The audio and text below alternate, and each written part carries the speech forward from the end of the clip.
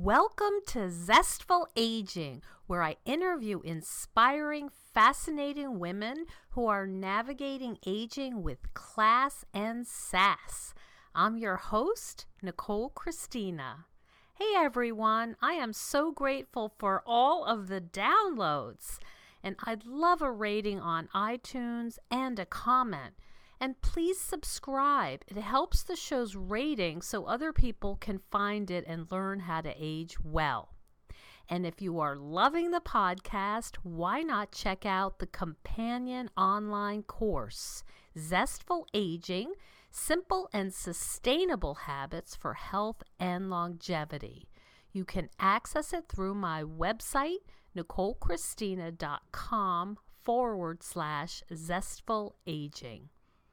It's based on the Harvard study of adult development, and I'm really proud of how it's turned out. Well, I've got my coffee in my hand and my trusty dog Sparky beside me, so let's begin. Today's special guest is Erin McDonald. After college graduation, Erin worked as a zookeeper at the Rosamond Gifford Zoo in Syracuse, New York, and she worked with nocturnal animals, primates, as well as elephants. And you know I'm going to be asking her more about that. After leaving the zoo, she managed a local doggy daycare, which she eventually purchased. And then she sold the daycare and she began work for Clear Path for Veterans. She works at the Clear Path for Veterans as a Dogs to Vets Puppy Development Coordinator and Canine Mingle Coordinator and Trainer. And she works with veterans that suffer from PTSD by teaching them how to train their dog. And the goal is healing through training. Welcome, Erin. Thank you. I know that you get a lot of questions, but I just cannot resist. You'll have to forgive me. You have to tell me what it was like to be a zookeeper. It was awesome. I got the job right out of college, which I was very lucky.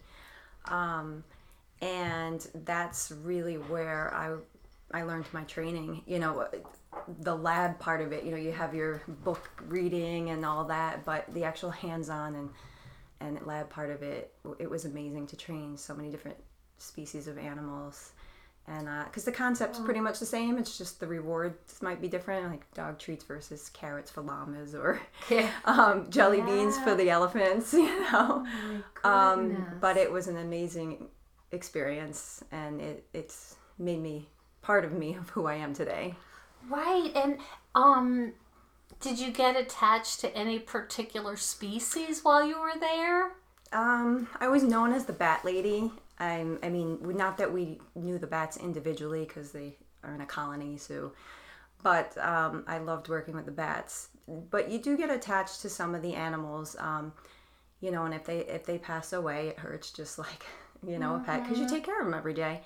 But so you have a relationship with them. Absolutely. And especially when you're training them, you know, you really kind of form a bond, and the primates are really close to us. So, you know, as humans, that when you're working with them, you just kind of form a bond. So it's pretty awesome. Yeah, I would imagine. This might be a hard question. It's a broad question, but Can you say a little bit about what you learned about human-animal bonding? From my own experience, I guess, I'm trying to think if there's a particular incident that like really was on. Yeah, I'm thinking of one, but it didn't involve me. It involved my senior keeper. She worked with the lions. She was the primary keeper for the lions, and the male back in the day got something stuck up in his tooth and his gum, and you know, and that protective contact, meaning that we don't go in with them. So through the gate, he presented his mouth to her, and she was able to take, you know, a device and just kind of pull it out. Mm-hmm. So he had that trust with her, and I'll always remember that story because they definitely had a bond. For me, I'm trying to think, but there's I went through so many different animals. Like I worked with a lot of them. As far as a training experience, I trained the llamas in the contact barn, and we did some demonstrations, and I wanted to kind of spruce them up because, I wanted to have a little more fun with them. And llamas don't like to really be touched. Like they'll swing their neck back, and they're just very sensitive to that. So I was like, well, I'm going to teach them to, it sounds so silly, like circus-like, but it makes them think. And I was able to start throwing a hula hoop, and he would catch it with his neck. Oh, but it, you had to shape it. It wasn't just like you bring the hula hoop out, and he's like, whoa, what is this? But that to me was kind of like a special bond with us when we got to that point where I can stand a distance away and throw the hula hoop, and he would actually move his head to catch it. Would you say that was mental stimulation for him? Oh, absolutely. Yeah, absolutely. Because the demo we used to do with them was just, brush them, and then people could pet them over the fence, and then, take the hair out of the brush and show them the lanolin and Oh. And I just wanted to do a little bit more in the training part. Plus, like I said, it does mental stimulation for the llamas as well. So. Are there still animals at the zoo that you know? I believe there are still some. I mean, I believe Siri's still there. She was the oldest elephant, one of the originals. I'm sure if she wasn't, that would be big news. So, yeah, I think there's a few that are there still since I left. You got to know her well? I worked with her, yep. Yeah. What's she like? She was slow. I remember her being slower than the others. So when we would be, the females were protected contact. They were not. So we could go in with them, and we used to bathe them and give them commands to lay on their side and scrub them. They get morning baths. So Siri was very slow to do her spin and things like that, where the others go really quickly. So, but she really enjoyed the male keepers that were working there for a really long time. So you just had to be careful because she could be kind of snotty to some of the female keepers. Really? But she definitely had a liking for the males that worked in the barn. Is that for typical? Years? We're talking for years though. Yeah. They were like Chuck. He was the senior keeper, and then he was the curator, and then so she adored Chuck. And all the guys there. So how interesting. Yeah. Wow, I bet there's some just such fascinating behind the scenes stories. Oh yeah, I was able to witness a birth of an elephant, a baby elephant, which was pretty amazing. We had volunteers that would watch on a camera, outside of the barn, obviously. When it was getting close, every night we'd have overnight watches, and then the keepers would sleep there, and then when it was ready, we'd all wake up and be like, okay. So that was pretty amazing to see that, to actually be in the barn and see that. It was awesome.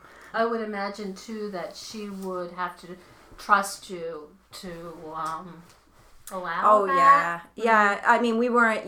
We would You were back right next and to let yeah. it happen. Let it Yeah. happen. We'd only step in if there was an issue, and the vet was, right there too. But yeah, it was a pretty amazing experience. And then to work with us, a baby elephant. Wow, how amazing! So we could talk about that for hours because I'd want to talk about, like, I know there's some controversies about zoos, and then there's genetic stuff. There's a whole world we could talk about, but we should probably move on. And then you had you did the doggy daycare, and was that a tough transition after coming from the zoo? What was that like? So when I started, I was in transition. I had left the zoo, and I worked there working with dogs in a pack. That was quite a transition because, it's the training is there, the training knowledge is there, but you're working with, not working with animals individually like you were at the zoo. So you're in a room with, 20 other dogs and trying to just really manage their play sessions and that they're not going to get into little tiffs and all that kind of stuff. So it was definitely something different for me. I was like, okay.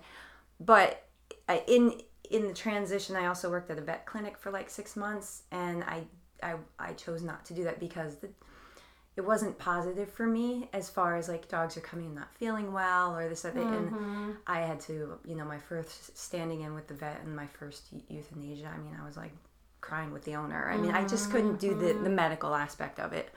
So the doggy daycare for me was more positive, and these dogs are coming in and fun and, playtime. But then I became manager of it. And then things started to shift a little bit more to like HR and running the staff and all that. So I trained classes in the evenings, but it shifted. And then, of course, when I bought it, I was still trying to maintain the training aspect of it. But that kind of, it's like I had to let something go in order to run the business day to day.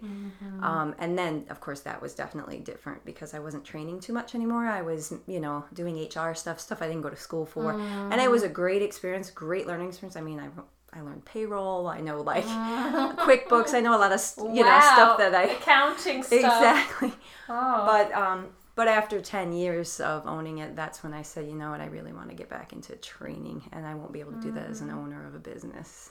How did you know, and I've asked this to different guests before because there's so many transitions, as we age, and I'm so curious to hear how you knew it was time. Because I was becoming somebody that I didn't want to be.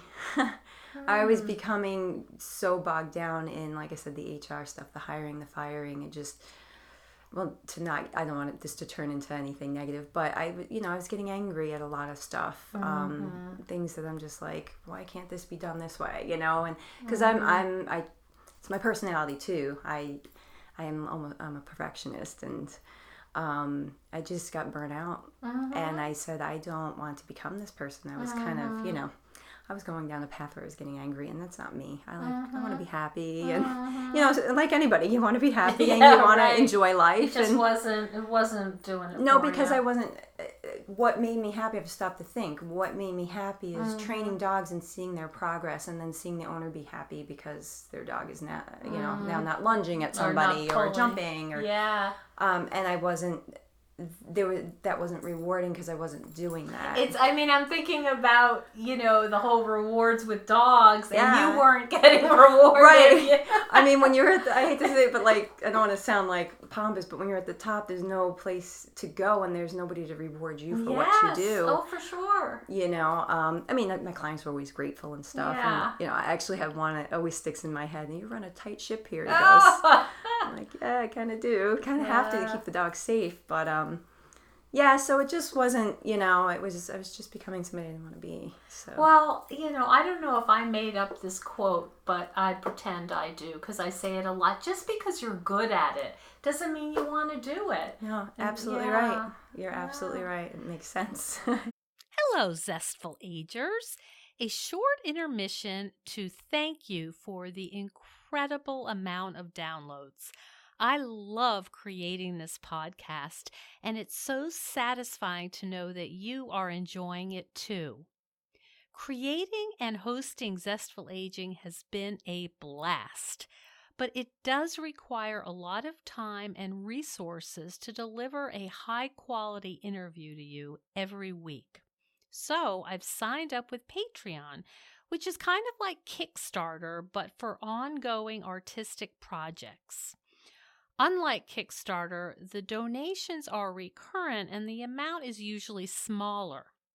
When you become a patron of Zestful Aging, you will receive special benefits like behind-the-scenes info, a place to communicate with other listeners, as well as other patron-only bonuses. These funds will be used to make equipment upgrades, particularly for mobile interviewing, and to travel to interview guests, like to New York City to interview participants in the Diversity Fashion Show. I also need to hire a professional editor. So please go to patreon.com/Zestful Aging and make a small but vital donation.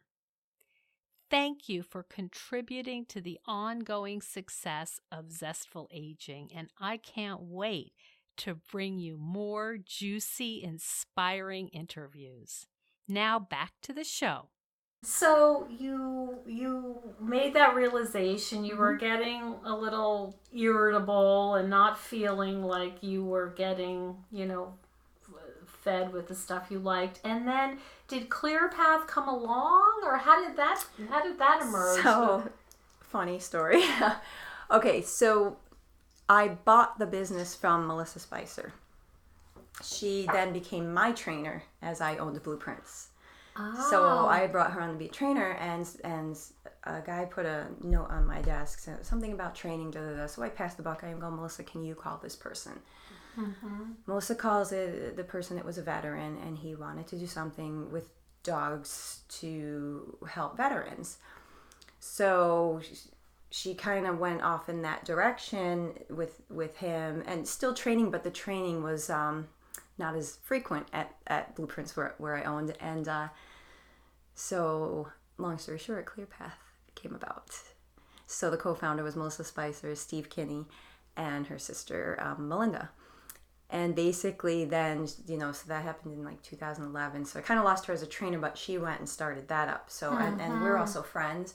So I've always still had a relationship with her. Sort of, yeah. Yeah, it's funny how things circle back around. But so anyway, owned it for 10 years, and then I wanted to sell it, and I talked to Melissa, and Melissa always said to me, if you ever want to sell it, let me know. She goes, maybe I would buy it back. So I let her know I was ready, and she actually bought it back, but with partners, because she knew she wouldn't be able to be there as much, with running ClearPath. So she bought it. Yeah, so she's half owner of that, and I sold it, and she asked me to come on board and train. So it kind of was like, oh wow, it's a real collaboration. Yeah.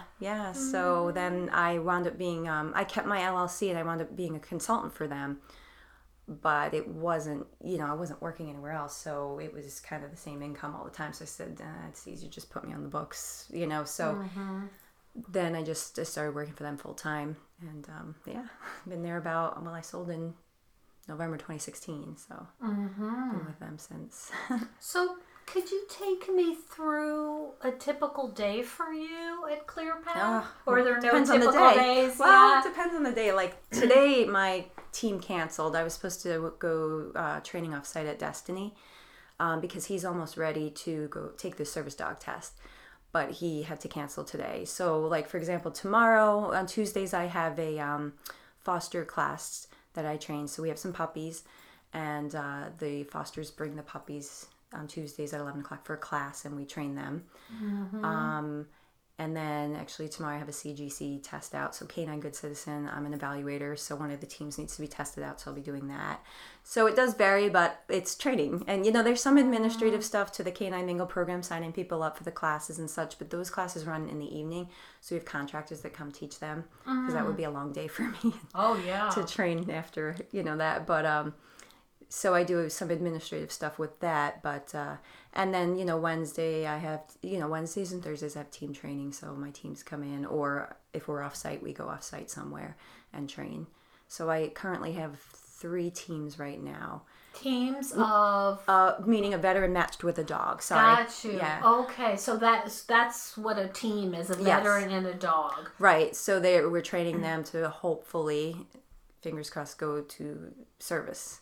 Become a service dog. Not all of them make it, but we have other avenues like emotional support dog or therapy dog.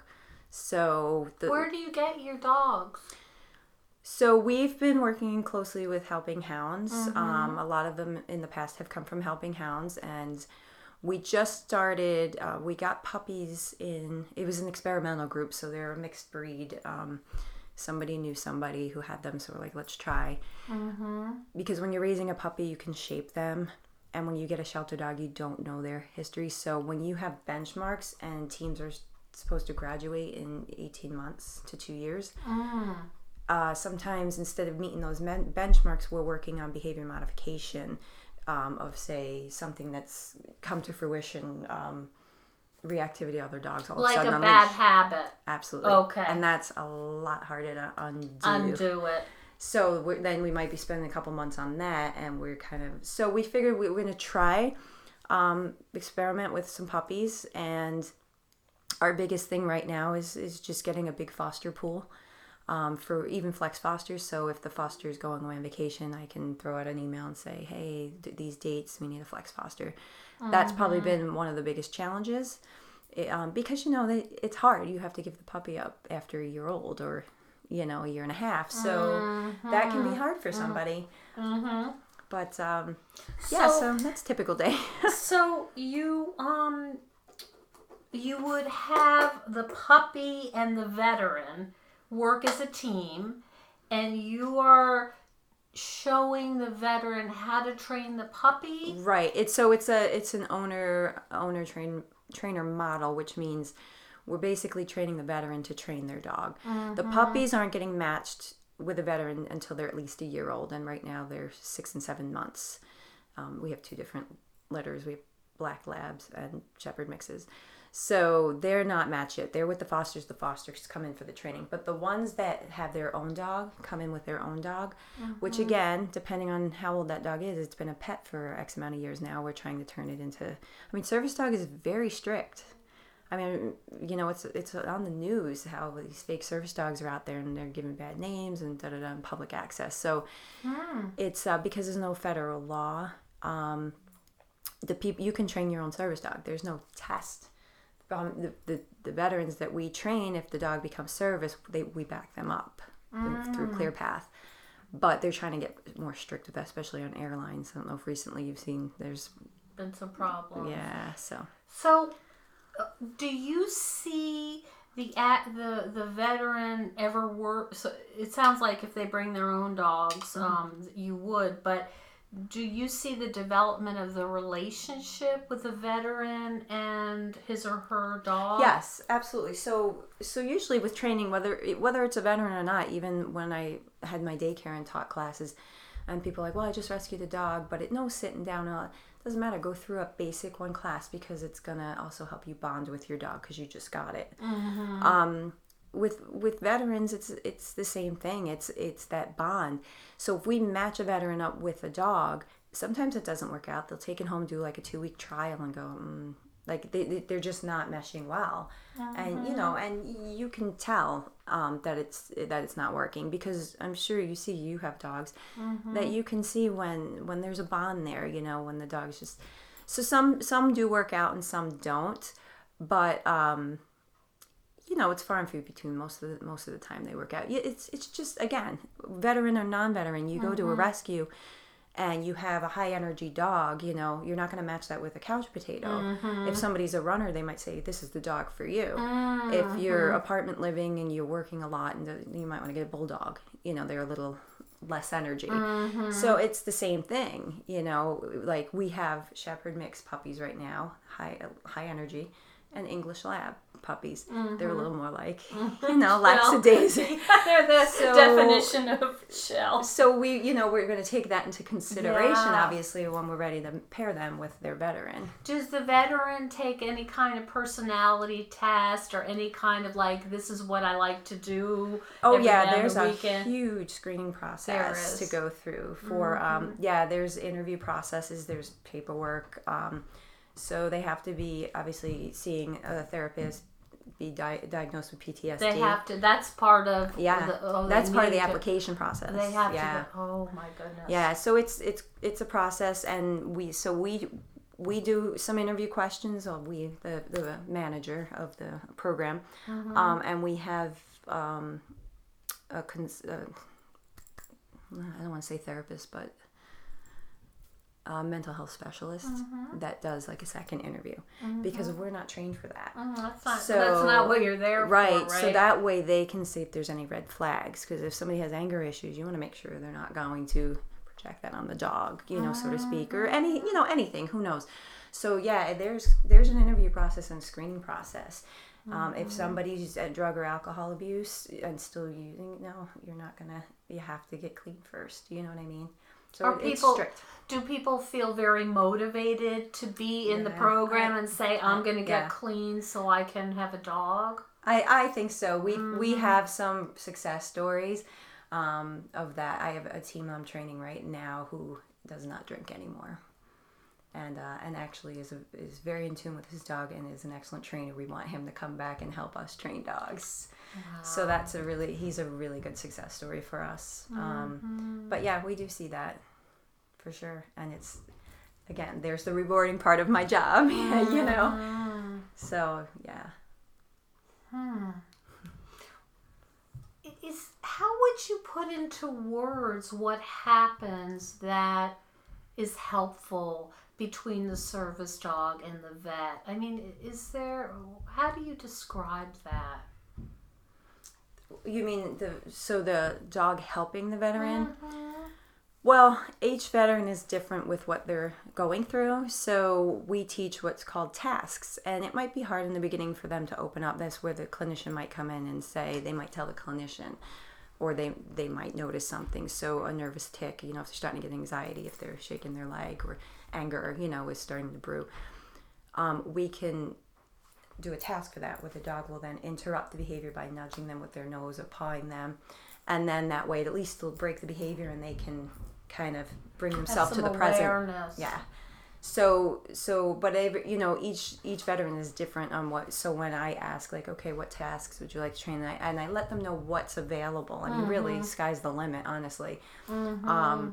But pretty much those are some of the ones. And then if they go out to public access and they want some space between them and people, they can use their dog to stand lengthways, so that, like online at the grocery store, how sometimes people come right up behind you on the conveyor belt, put their stuff down, and it's like, come on, back off. They can use their dog, as to create space, and then they won't get anxious because that person's right behind them. So there's all sorts of different things that they can do. We teach them to pick things up, cell phones. That way they can, if they need to go get something, medication bottle, a bottle of water, anything, they can go, fetch it for their owner and bring it to them. So yeah, it just depends on what they're looking to do. For their service dog exam, they have to have 3 tasks under their belt. I'm thinking about PTSD, and of course one of the hallmarks are flashbacks. How would you task a dog to help with a flashback? Well, if they have night terrors, if it's at night, we can teach them to turn on a light switch. We can teach them to take the blanket and pull it off the owner, or just stand on their chest for pressure so that they wake up.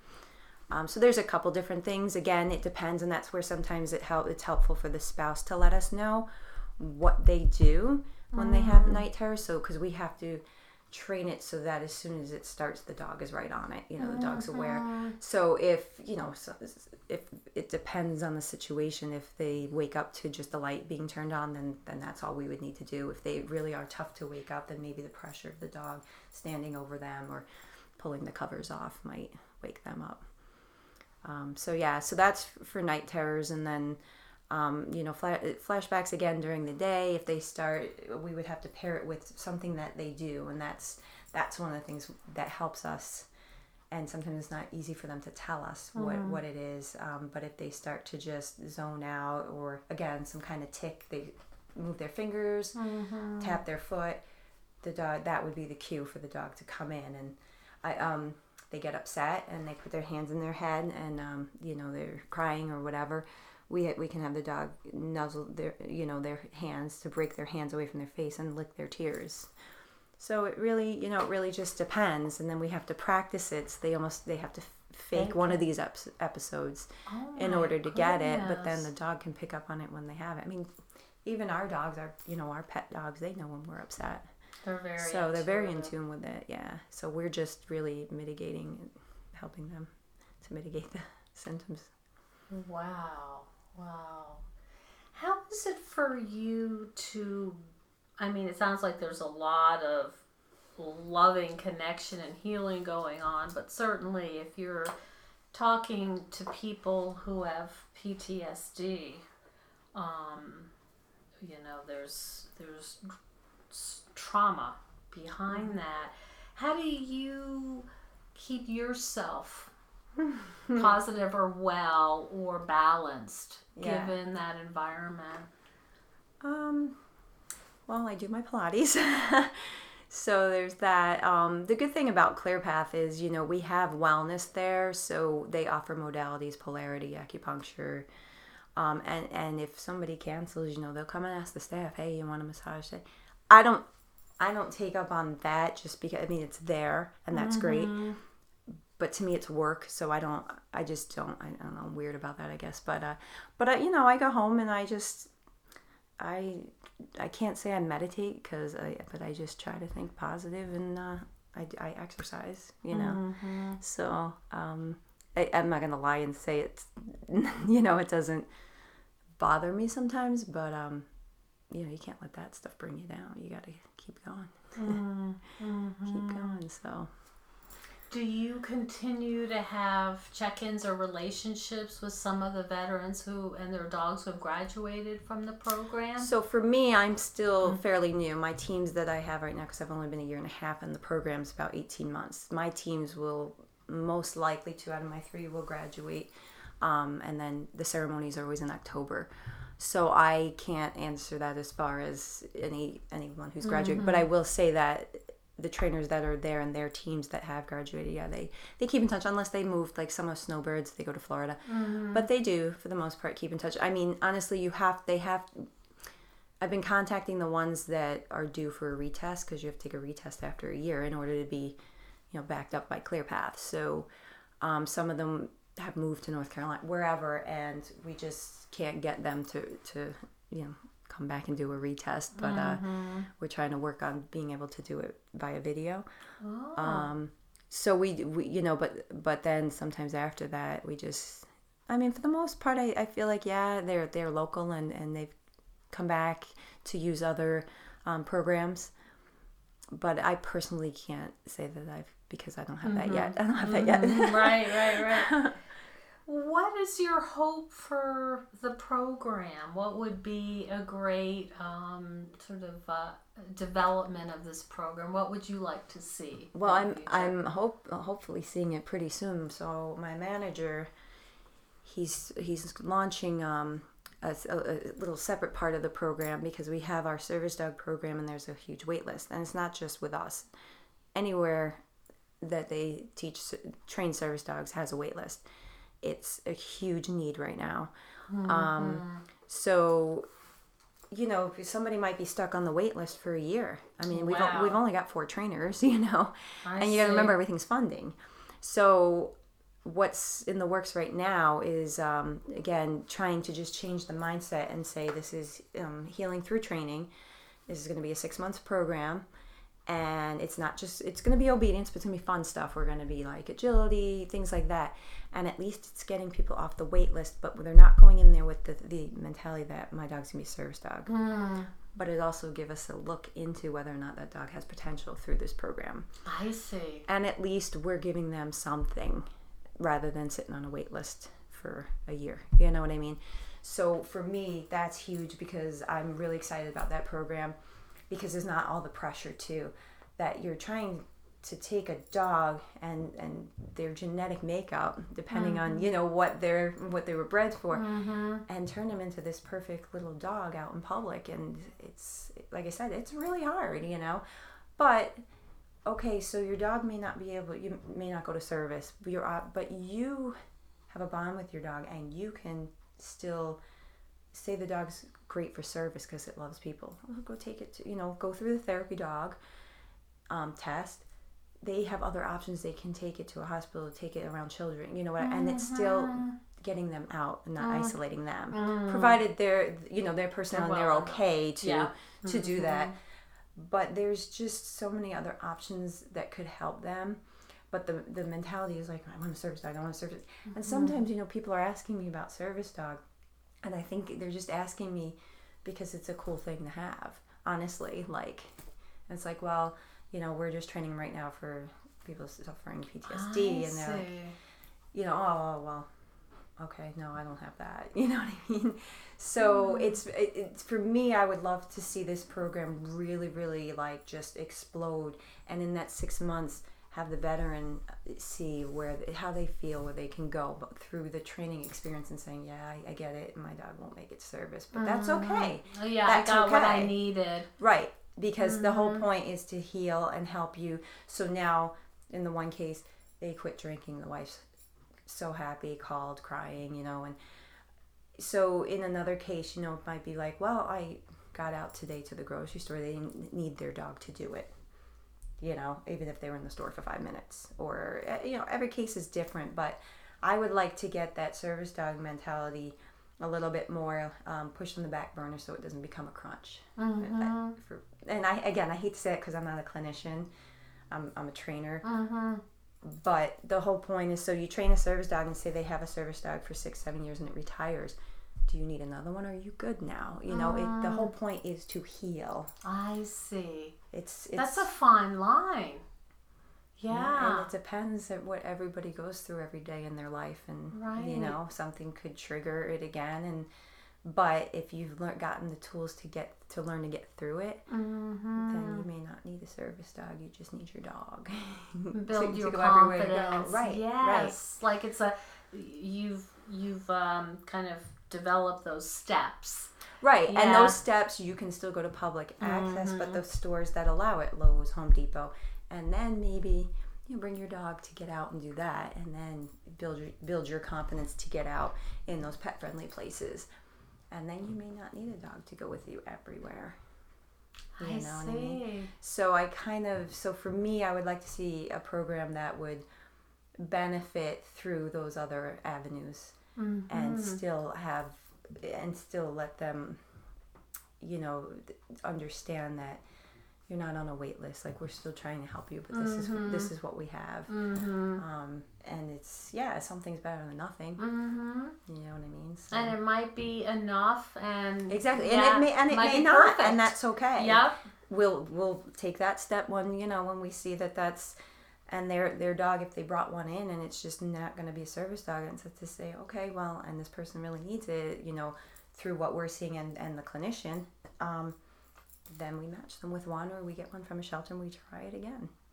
I just feel like there's always like a conveyor belt of like trying to push dogs through to service within an 18-month period, but then we, because we have grant money and things like that, and they want to see product. I see. Rightfully so. I see. Yeah. Where does your funding come from? All different grants. So that's more of a question specifically for I'm not 100% sure the names of private donors. Oh, they are. And a couple other, some of our bigger ones, but that's a question for the manager. So that way it would just be less feel less like a business, that you're trying to produce a product and it's a live animal to get to this point, so that we get the funding for it. And we don't want to put out bad product. Right. I mean, we have a volunteer that comes and walks the dog. She used to foster dogs for CCI, Canine Companion International, which they raise like golden retrievers and labs for disabilities, more physical disabilities. She said out of the 12 that she's raised throughout her time, 2 made it. So that just gives you an idea. Oh my goodness. Of how, so that's They're why we have lot. to. We are asking a lot, and that's why we need to come up with other avenues to still heal through training. That's why I love to heal through training. It's healing through training. Yeah. Yeah, that sounds very wise. How do veterans hear about your program? Well, we do. We have an outreach, program representative, but. So they go do a lot of events. It's a lot of word of mouth as well once you start getting, because they've been around since 2011 now. But it's still amazing to hear how many people have not heard about us. So, but we have outreach, peer support, we have Dogs to Vets, we have wellness, we have culinary. So there's a ton of other programs. Right. But the Dogs to Vets were what started the clear path through blueprints. Oh, wow. Yeah, so they're they're like they're right. Have you learned? I mean, you were already an expert in animal training, and then you were at the doggy daycare, and so you know a lot about dogs. Did you learn anything new? Of course. Always. Really? Always, yes. Because I never task trained. We would do tricks, like classes. Oh, most people just want to do a high five with their dog. But to actually say, okay, I need my dog to interrupt this behavior because, a person's starting to get angry. I'm like, okay, so it's in my head on how to shape, like how to... all the steps to get there. But I'm going, what triggers it? What do you do that I need to match this with? And I always have to think of the steps. And then I think, is there a faster way to get there? Only because, not that I want to rush it, but sometimes veterans want to rush it. Everybody, I want my dog to stop jumping on people and I want it today, But yeah, always the task training is my favorite.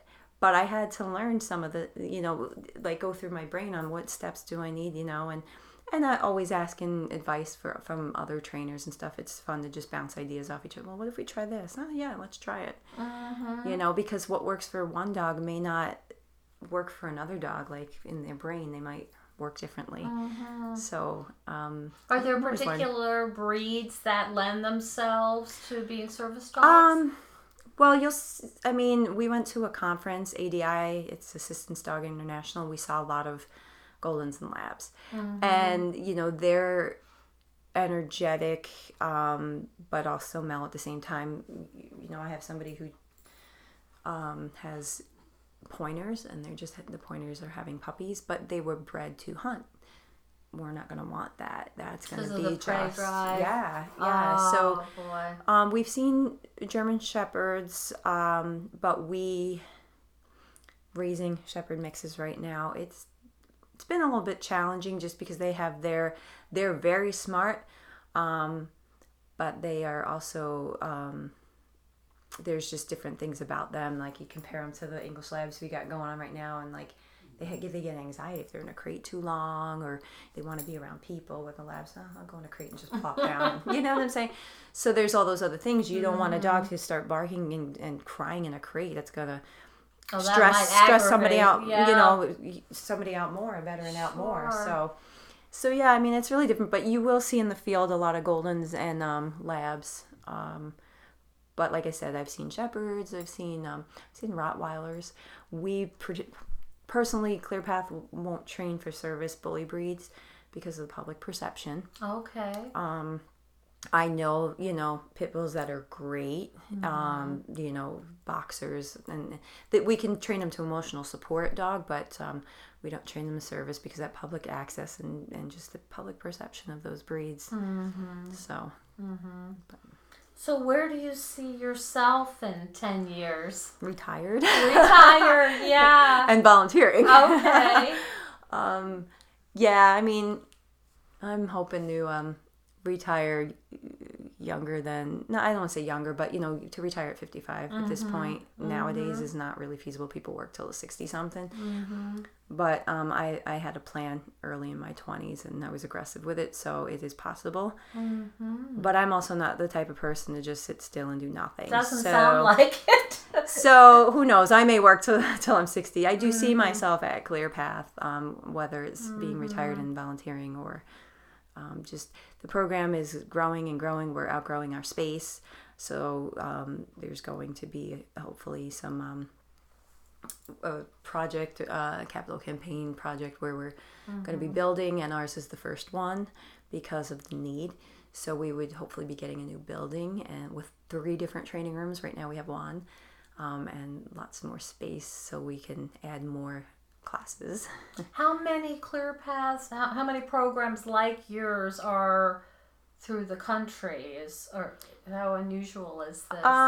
Well, we just started, they started one in New England. There's a ClearPath New England now. A lot of people are starting up programs now that they've heard about ClearPath. Really? And not just throughout the United States, but internationally. I was just going to ask you. Yeah. Actually, we just had a staff meeting, and Melissa, the CEO, she mentioned that, so that's pretty awesome. Do you think you'll be traveling overseas to? Oh, that would be awesome, but Yeah. no, I don't. No, I don't. I mean, I'm not there yet. Like right now with New England, my manager goes down there and makes sure they're running programs right and doing things. But maybe down the line, I just if I move up the scale a little bit, but not right now. I don't foresee that. But yeah, people want to kind of use our program as a guideline and start doing their thing, which is great because it's not a competition. We're giving back to the veterans who came home to sometimes nothing. Like the Vietnam vets back then, the PTSD wasn't even around. It wasn't even heard of. So now, we need to take care of them. And so it's good that it's spreading. Oh, for sure. Are there, the podcast goes out to a wide, it's international, but for the people who live closer, are there particular ways that they may get involved or donate? Absolutely. Can you talk a little bit about what our listeners might do to help your the initiative? Well, we have obviously a website, so it's clearpathforvets.org. Okay. And on it you can go, if you want to volunteer, there's a volunteer tab. You can go on there, the application's right there. And then it would just ask you questions and where, because like I said, we have wellness, we have facilities, which is like right now, a lot of volunteers are planting, flowers and things like that. So they're doing the grounds work, events, doing the Mega Murph events this Saturday, a lot of setup for that. So things like that. Depending on what they're interested in, culinary. Every Wednesday we have what's called Canteen, and it's a meal that Chef Chris makes, and he's an amazing chef. And so he makes the meals, and veterans and their family can come and eat, have lunch. So you can certainly donate by volunteering. You can donate, your time. There's the donation tab on the website. Okay. And there are wish lists.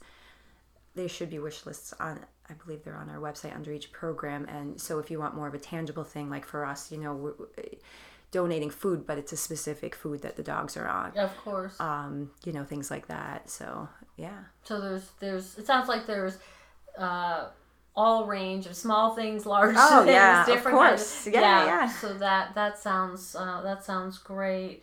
Any last words that you'd like to share with our listeners about what it's been like for you personally as a woman going through these career changes and being a part of ClearPath for Veterans? No, I have no regrets. I mean, everything that I've done has been a learning experience, whether it's good or bad. I mean, owning the business, I lost so much money just making stupid business decisions, but I learned from it. So I don't take it as like, oh my God, I mean, at the moment you do, but when you reflect back, I have no regrets. I mean, this path has always been an animal path for me. So I don't ever foresee myself doing anything other than working with animals. Erin, thank you so much for telling us all about your interesting life. I know our listeners are going to love hearing about this, and I expect that they will be going on your website, clearpathforvets.org. Is that right? If it's not work, it might become. I'm sorry. Okay, well, it'll come up. Okay, we'll find it. But I really appreciate your time, and it sounds like a phenomenal program. And thank you. I appreciate your doing the work. Well, thanks for having me. It's awesome. Thank you so much for joining us on Zestful Aging.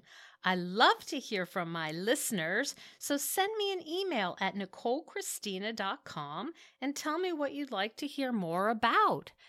I would also greatly appreciate if you could hop on iTunes and rate the show.